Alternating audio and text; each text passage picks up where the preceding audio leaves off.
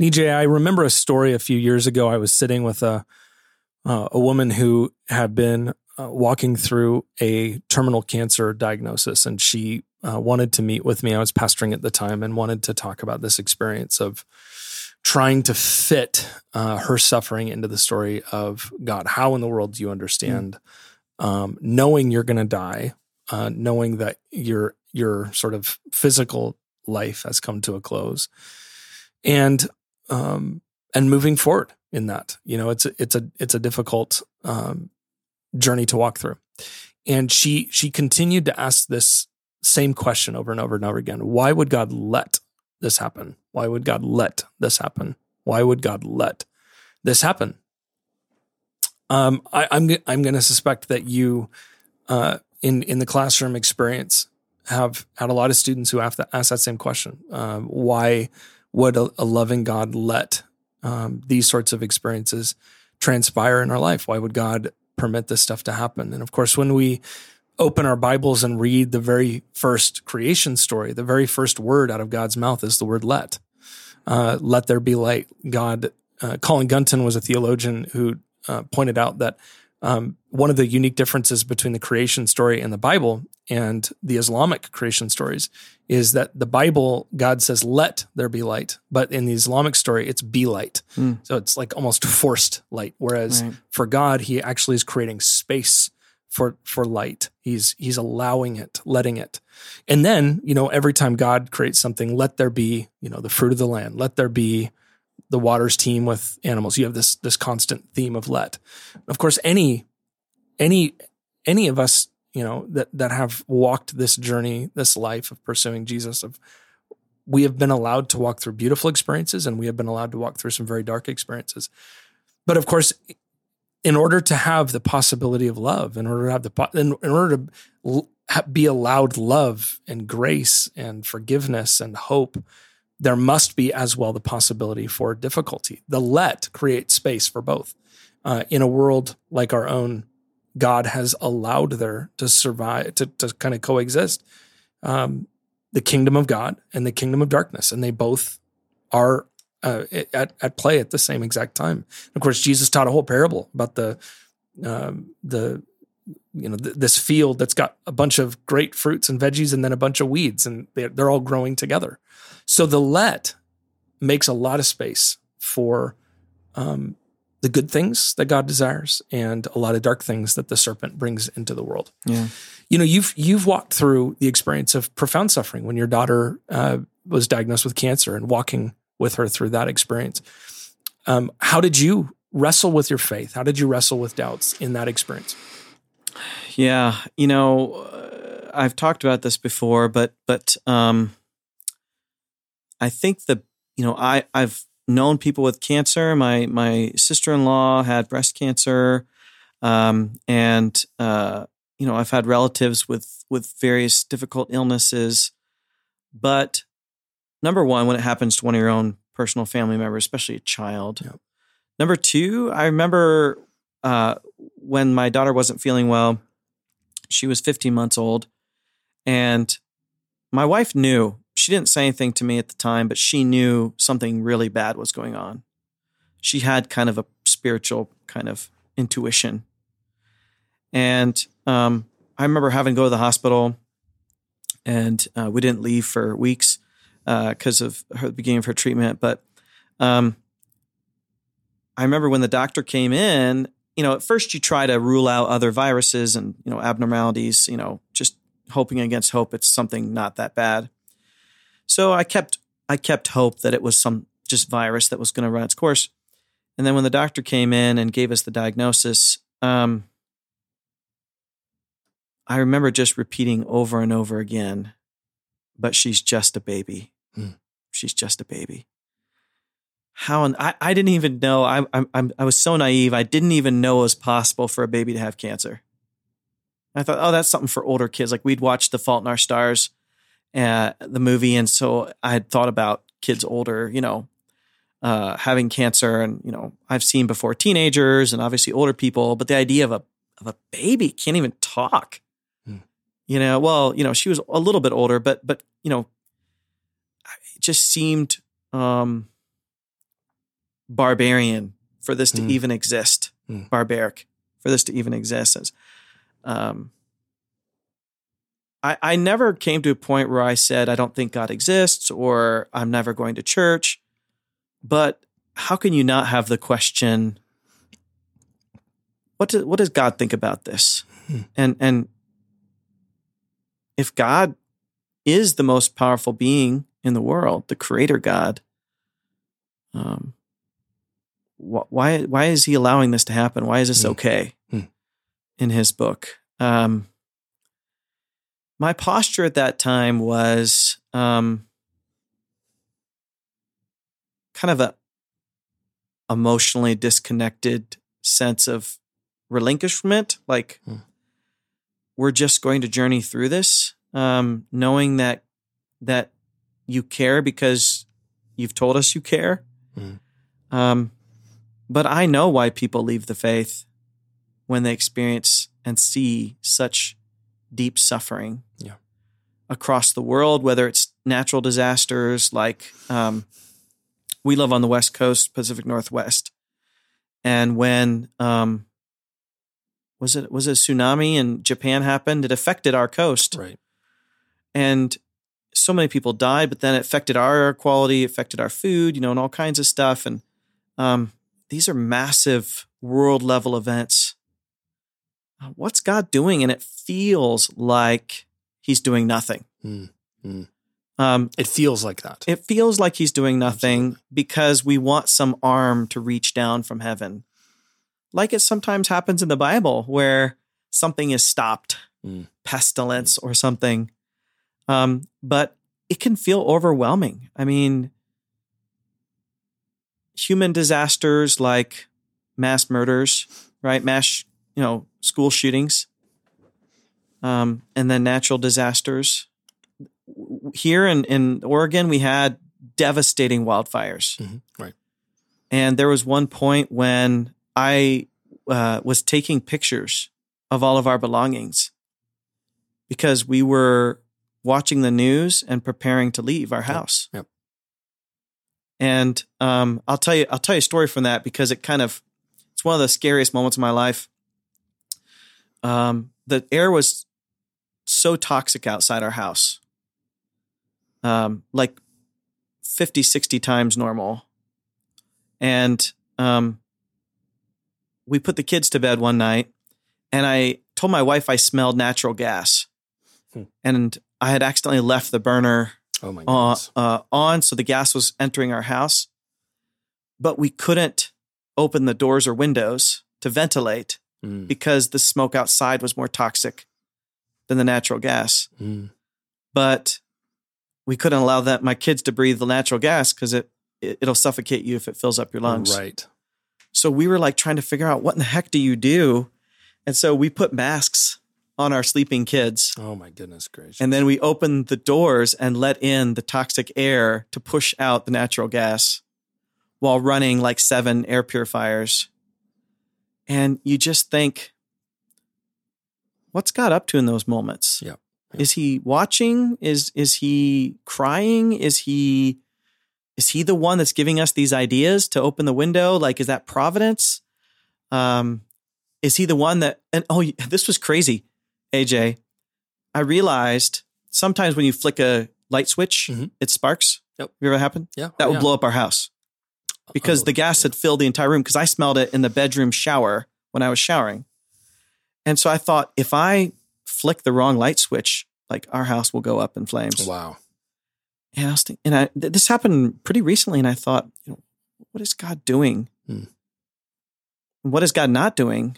And how is this all part of the gospel? So I can see how this leads people to wonder about the goodness of God. Well, we kind of want God to come in and just sort of fix it all, right? I mean, the Greeks had this in Greco-Roman plays. There would be often this character called the Deus Ex Machina, which is this character that would be they would put essentially on a string above the play, and they would lower the character down, and it would be this godlike character, and then they would sort of wave their wand and make everything better. And the God of the machine, the God who would come down and sort of make it all well and right. There's some lingering desires in, I think, our theology for that same sort of thing. We want a God that that sort of stoops down in on a string and just fixes it all. But what we actually find in this existence is that God sometimes allows really difficult things to happen and doesn't swoop in and make it all better right away. But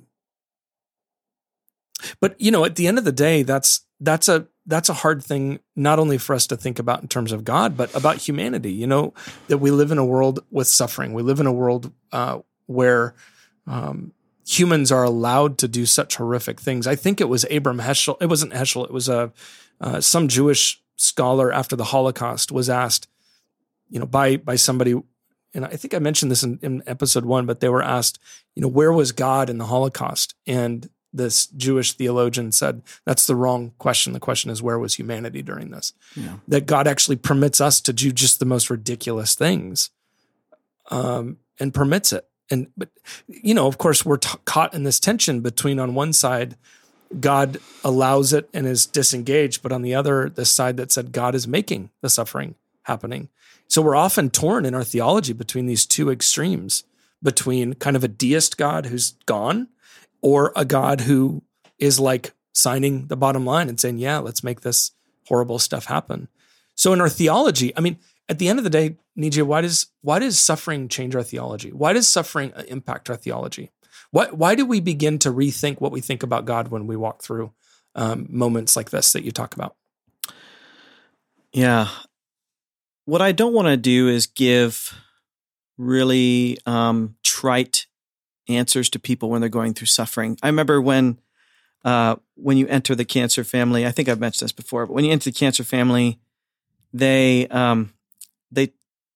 talk about for caregivers what not to say to people with cancer.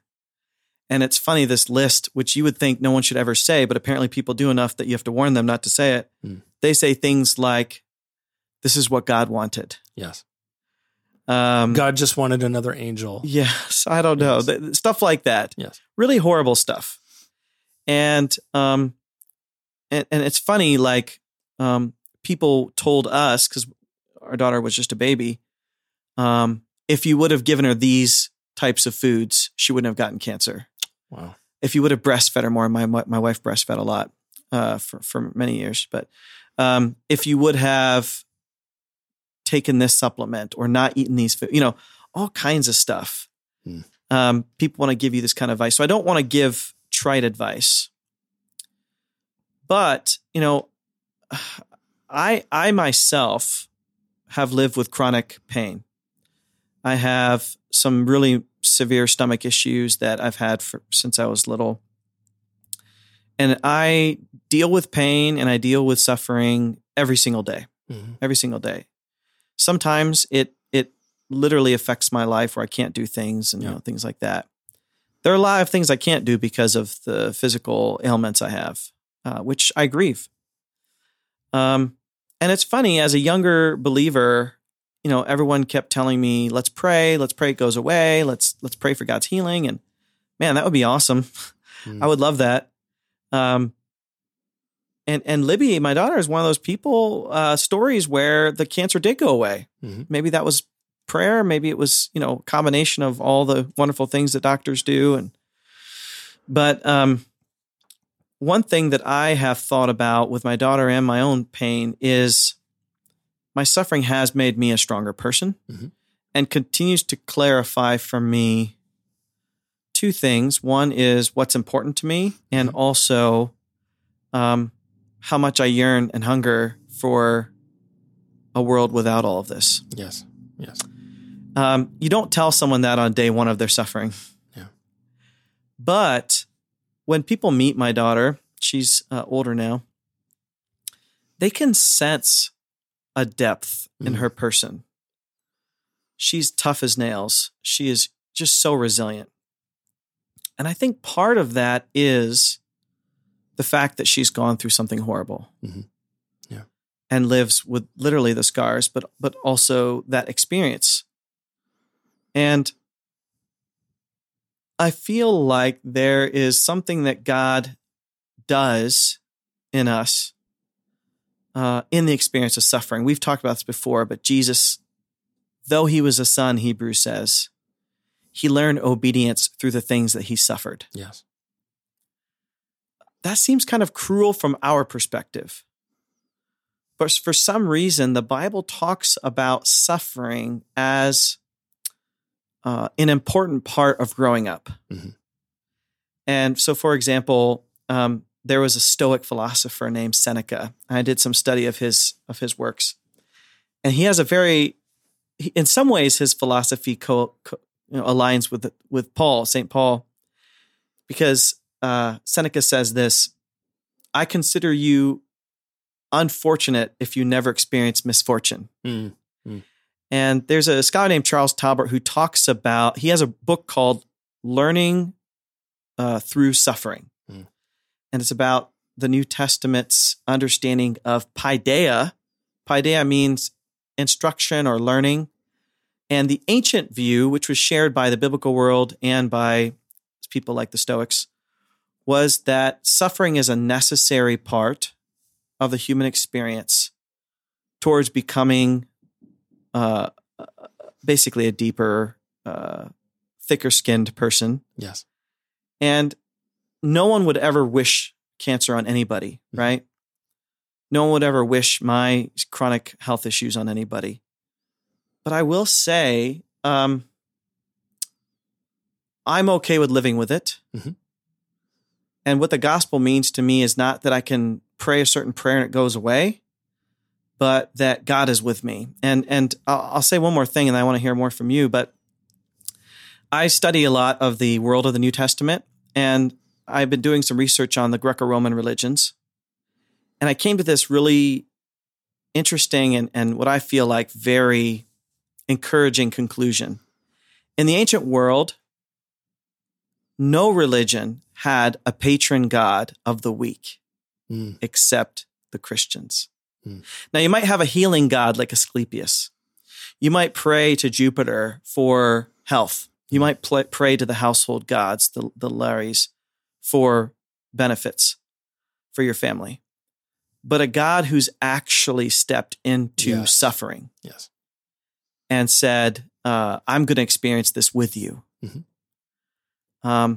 There's literally nothing like this in the ancient world, a patron god of the weak. That's remarkable.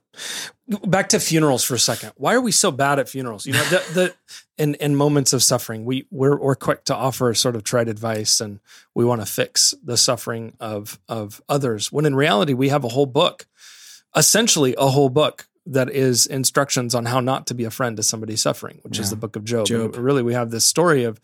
We come to the book of Job expecting it to have a set of answers to the problem of suffering, when in reality, the more and more I read it, the more and more it's about this is how not to be a friend to somebody in suffering. And of course, you've got these three, I call them his three blind friends, his three friends who offer these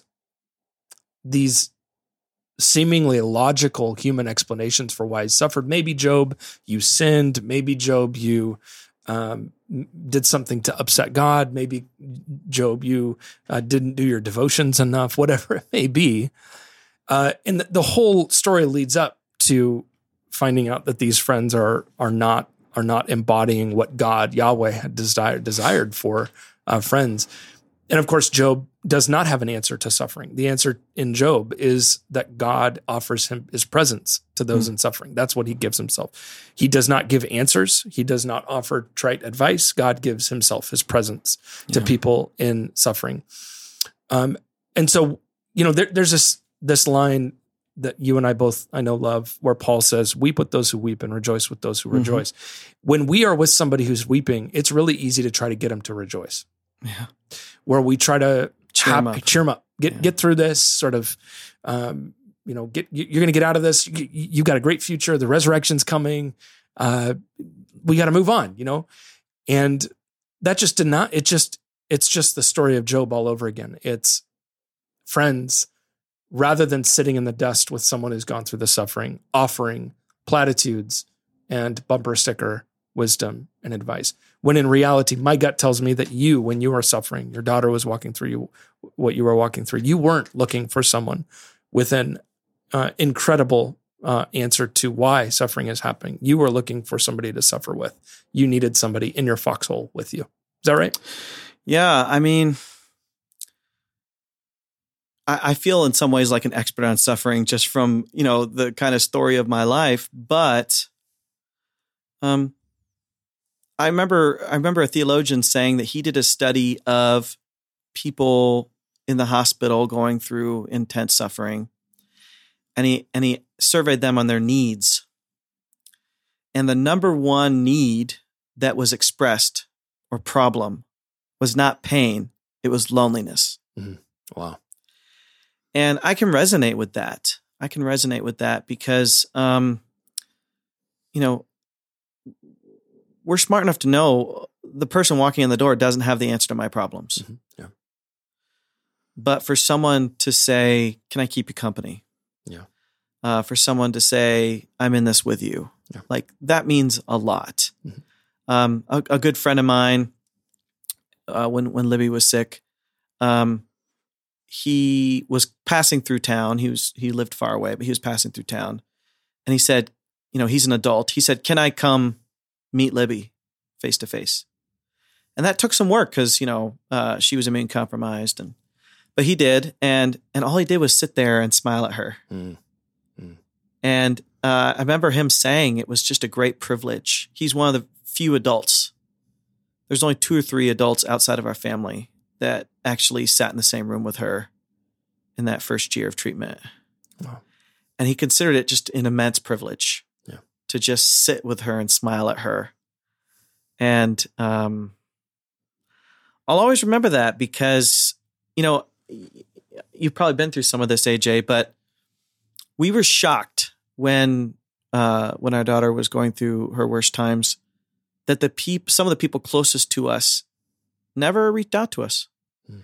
I think there's a little bit of we don't know what to say, we don't know what to do, maybe some embarrassment, like I just don't know how I can be helpful. You have like platitudinal, like, let us know how we can help, and we're not going to say, hey, come clean our house, hey, come wash our car. Like no one's going to do that. So we tell people, like, if you want to help somebody, be specific. Yep. Like, we're bringing a meal. What are your dietary needs? Yep. But you're absolutely right that when we were going through the worst of it, we just needed people to care. Mm-hmm. We just needed people to care. Yep. And it's shocking when the people that you think care don't ever reach out to you. Yeah. Yeah. It's disappointing, but also brings a bit of shame up in me and maybe others listening, knowing there have been times that I have not reached out to people in their need. And I find myself often saying, Quinn, my wife has pointed this out to me, that I will often tell the person, if you need anything, you let me know. And why that doesn't work is that just puts the pressure on the sufferer to do more work. And that's not super helpful. But I'm interested here, Nijay, in asking the question for those wandering through these experiences of suffering, who are wondering about God and are struggling with doubt and are struggling to understand how God would allow this to happen. What is a discipline that we could practice in the midst of these moments? And I'll suggest one, and then I'd love to hear from you. We have a word. Again, I'll go back to the Psalms. I love. Ellen Davis at Duke University says the Psalms are our First Amendment of the Bible. They are our free speech to the living God. They are these incredibly vulnerable, raw confessions of what the psalmists are feeling and experiencing. And we have a word in the Christian tradition for telling God what is true. We call it confession. Yeah. It is telling God what is true. That discipline of confession to God in the midst of suffering is so important, so central, of knowing we can express to God what we are feeling and experiencing, and knowing we will have a listening ear. There's a fine line. In Job's story, he cries out in anger, but there's a specific point in the text where it says, but he didn't go so far as to blame God. Yeah. There's a point where confession is healthy and good. There also comes a point where it becomes vindictive, and we start putting stuff on God's lap as though it's his fault, when in reality it's not. So there's a balance, and we've got to not take the confession beyond its scope. But I've found confession in those moments of just being able to name what's true to God confession really is important. I don't know. What have you found to be true? Yeah, confession is important. I thought you were going to say lament, and they're very closely connected. But lament is a tradition from Scripture that I feel like we're only now recovering in kind of mainstream Christianity. I've read lots of books recently. My friend Rebecca Eklund just wrote a book called Practicing Lament. And I think we want to get to the good news too quickly. And lament allows us just to sit in the unhappiness of suffering and evil and not jump right to, but then Jesus coming back. I think the Bible does so much of this. There's a huge place for that. And I think that's an important practice, even in the songs we sing in church, is lament. I think finding creative expressions, whether it's art or music, the biblical text and also the ancient church was so creative in their expressions of worship and lament. And I feel like we have to be very prim and proper and write it out in very specific terms.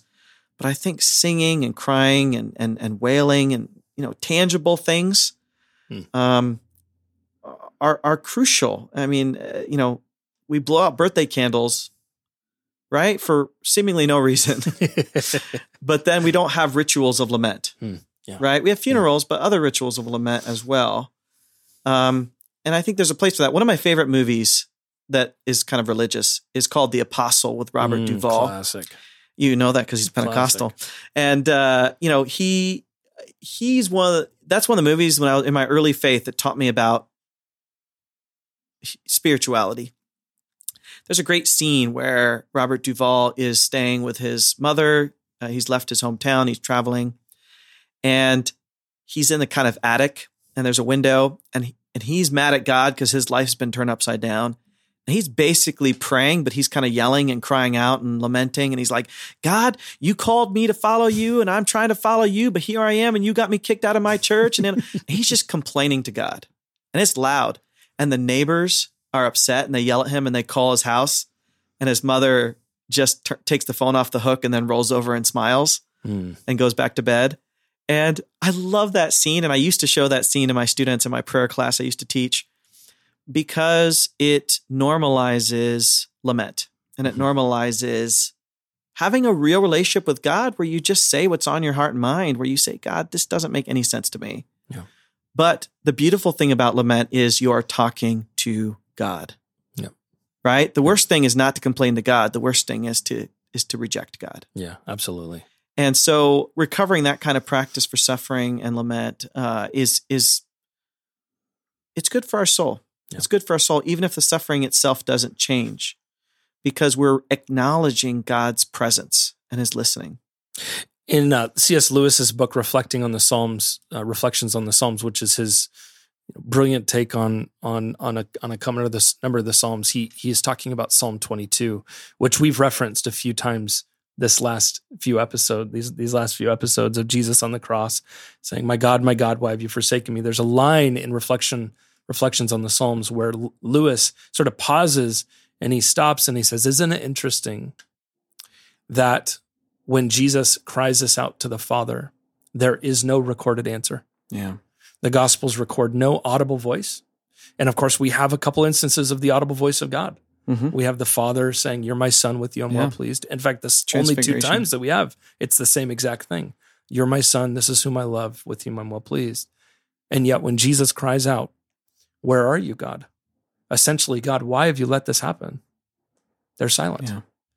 And it would be easy to interpret that as God's aloofness, when in reality, it is at that moment that the Father was near and dear. He was holding Jesus. I mean, he was as close as you can be in that moment.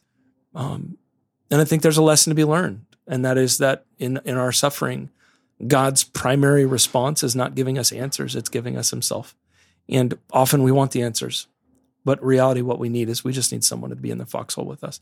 So this summer we had the fires, and I'll close with this in our conversation about suffering. Nijay, we here in Eugene had the same fires that you had up in Portland, and they were catastrophic. Man, they were horrible here, just miles from where we're at.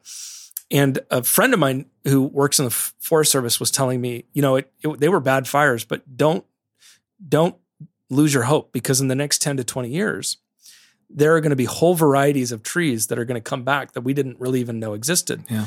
And the reason is there are seeds of some trees that only release their seed into the soil when there's a fire. So there are some trees that can only be planted as long as there's a massive fire, which is natural in the natural world of these fires. And when those fires take place, there are going to be seeds planted that nobody could ever have dreamt up. And I don't know, you could just call me Pentecostal because that's what I am, but maybe that is a prophetic word or image for some of us, that in those moments of profound loss and suffering and questioning, fire is horrible. Yeah. But there are whole species of life that come from fires that don't come from anything else. And it is not a mistake, by the way, that at the end of Job gives an inheritance to his daughters. And obviously, in the ancient world, men were the ones that always got the inheritances. And at the end of the story, Job gives it to his daughters. And those who have walked through suffering often become the best gift givers. They give the most life away. So, yeah, when I along those lines, and I'll wrap up too here. When I see someone going through immense suffering, I often send them a YouTube recording. I think by a singer, I can't remember her name, of "Be Still My Soul," the hymn. Mm-hmm. That hymn got me through some of the hardest times of my life, because the hymn is really about trusting God. And there are a couple lines in there that stand out to me.